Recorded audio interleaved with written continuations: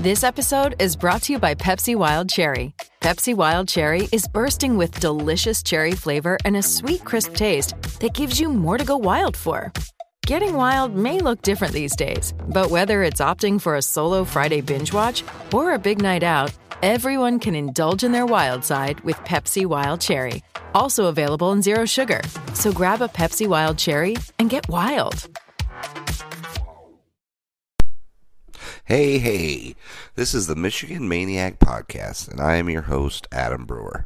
This is the results in the B1G. Before we get going, obviously, let's go ahead and do the housekeeping. So, YouTube page, just finally got up, finished the editing of the reaction episode to Illinois. So that's up there. You guys can check that out. Also, I'll be posting other things throughout the season, some reaction stuff, some clips, some whatever. Also, so that's the YouTube page. Go ahead, like and subscribe there. Hit that little button, so I can get noticed. Right? We want the Maniacs to grow.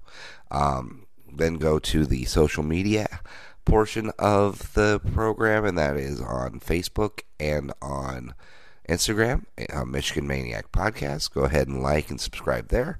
Also, guys, if you guys want a free sticker, now it's a pretty damn cool sticker.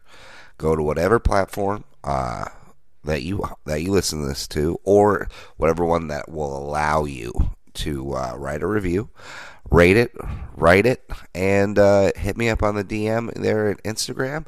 Give me your name and your address, and I'll send out a review. Make sure I'll check out that review. I don't care even if it's bad. I mean, a review's a review. I would wish it'd be great, but hey, whatever. As long as you're listening, I don't care. So do that. Hit me up. I'll get you a sticker. So let's get on to the results in the B1G. Now, it was an interesting week. I mean, right? Like one of the biggest upsets in one school's history happened today, and we might as well, let's deal with the boring ones before we get to the good ones, right? Because we can run through them pretty quickly. The Ohio State Northwestern game, come on, we all saw that one coming. No big surprise there. 52-3, I think the score was, and once again, I know I should get paid for this. I really should become like an analyst, because my keys to beating Ohio State are still as simple as you can get. Stop them in the second quarter. You stop them from scoring 22 odd points in the second quarter, and you're set. You can dominate this team. I mean, don't dominate, but you can win. So Wisconsin, if you're listening, right, stop them from scoring 20 straight points in the second quarter, and you got this team. Because once again, Wisconsin, Northwestern allowed Ohio State to score 24 points in the second quarter. First, third, and fourth, all together, they only scored 28. Key to the game, beat Ohio State, stop them in the second quarter. You keep them to a point, like a score, a field goal, whatever, you got this. So, boring game, obviously. It was out of control by half. So, moving on. Let's go Minnesota Rutgers, obviously. Everybody's hyping this Minnesota team. And yeah, they look good, but once again, it was Rutgers. If your quarterback, if he doesn't throw for 245 and 2 touchdowns, you might have a problem. Also, Robert Smith, I think his name is. I don't think it's Robert, but it's something. 111 yards and 2 touchdowns rushing. Not bad. Pretty good effort. And then our wide receiver went for 6 for 130 and a touchdown. All right, you should beat Rutgers 42-7. Plain and simple. I don't even think I looked at Rutgers stats, and I couldn't even try to pick out something interesting to look at other than I don't think any of them got into the 20s. 20 yards, anything. So yeah, Minnesota gets, I think their next 5 games are against decent teams in the B1G. Let's see. I had it written down here, I believe. Let's see if I can find them. Minnesota. Shit, I can't really find it right now. But, I mean, let's just face it. Like, dang, I didn't write down Minnesota. Oh, well. They've got their last 5 games is really where they're going to be going. And I predict they're going to go 3-5. I mean, 3 out of 5. They'll lose. So you're looking at maybe a 10. Yeah, 2 out of 5. I think they're going to go 2 out of 5. My bad with wins. I don't know where I was getting distracted there because I'm still trying to find their schedule. Yeah, but I think they have like Wisconsin, Iowa, and some other decent team that I think they. Oh, yeah, Iowa, Wisconsin, and somebody else that I think they could that could beat them. So they'll end up 10-3. It's going to be a pretty good season for Minnesota. They may even have a chance at the West, which they're ahead of. I mean, they're in the lead right now, sole possession. So not bad. I mean, PJ Fleck, he to me he looks like if Tony Robbins' penis detached from his body and started his own inspirational talks, because that's all that guy seems to talk in is inspirational memes. It's got to be sickening listening to that guy. Row that boat. Why do you have to? It's a catchphrase now, and it's ridiculous. Anytime a coach constantly has to tell you to row that boat after every time he's interviewed, it's a fucking annoyance, all right? We get it, PJ Fleck. You're at Minnesota now, and you're trying to get them to be good. Yeah, you have a shitty schedule, and you've been able to recruit decently because you're in the Big Ten. Slow it down, all right? Tony Robbins' penis. Keep rowing that boat, fellas. So I'm not impressed. They're going to be 10-3. They're going to go into a bowl game. Hopefully they play a real team and they get their fucking asses beat because they really need to come down to earth. I mean, it's ridiculous to watch Minnesota walk around like they think they're the greatest when they played zero. Absolutely nobody. So now let's get into the 2 games that I was intrigued and I actually enjoyed watching. The Purdue-Iowa game. Now, this one was give and take all game. Iowa really had it under control for the most part. They just made plays when needed to make plays. Now, the stat lines weren't great for Iowa, I'll be honest. Nate Stanley, I mean, he was only 260. He didn't throw a touchdown. Sargent had 68 yards rushing, 1 touchdown, and then Brad Smith, 9 for 106. I mean, they're not great, but their defense was decent, made plays when they needed to, and Nate Stanley dropped dimes when he absolutely had to, which got him in line. They scored. It was ugly for him, but they still won it. But the team that I'm more impressed with was Purdue. I mean, like I told you before, is that if Sindelar and Moore weren't going to play, they're going to get blown out. And for them to only lose by 6 was fucking impressive. But what's even more impressive is that they have 2 freshmen starting in those key positions, and they're dominating. I mean, dominating. Jack Plummer, 327 yards passing, 2 touchdowns and an interception. That's a freshman. He outdueled Stanley.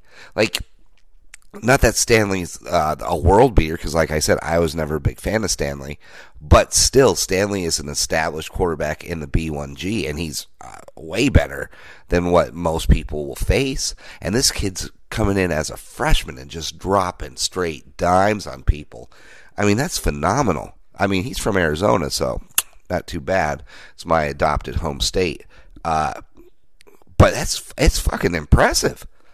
I mean, a freshman coming in there and looking good like that. Then the wide receiver, who's probably replacing Moore, David Bell, 13 receptions for 197 and a touchdown. That's also a freshman. Like, the future is bright for Purdue football. I mean, they got to solidify some stuff on the defensive end, but holy shit, that offensive system they're putting in there is phenomenal. I mean, I'm very impressed with Purdue right now. Well, like I said, Purdue, if you have to, for me, Purdue has always been my side piece team, right? It's always been my side chick. Because for me, like I said, I love some of the players that have come out of Purdue. 3 of my all-time favorite players have come out of Purdue. And I know people who listen to the show already know this, but Rod Woodson, if you could start a defense, there are only 2 players at the cornerback position that I think you should ever start a defense around. And that's Charles Woodson or Rod Woodson. 2 of my favorite players of all time. And Rod Woodson, phenomenal. Could cover, had speed, and could fucking hit. Big time fan. Mike Allstott, loved the way that guy played fucking football. Loved it.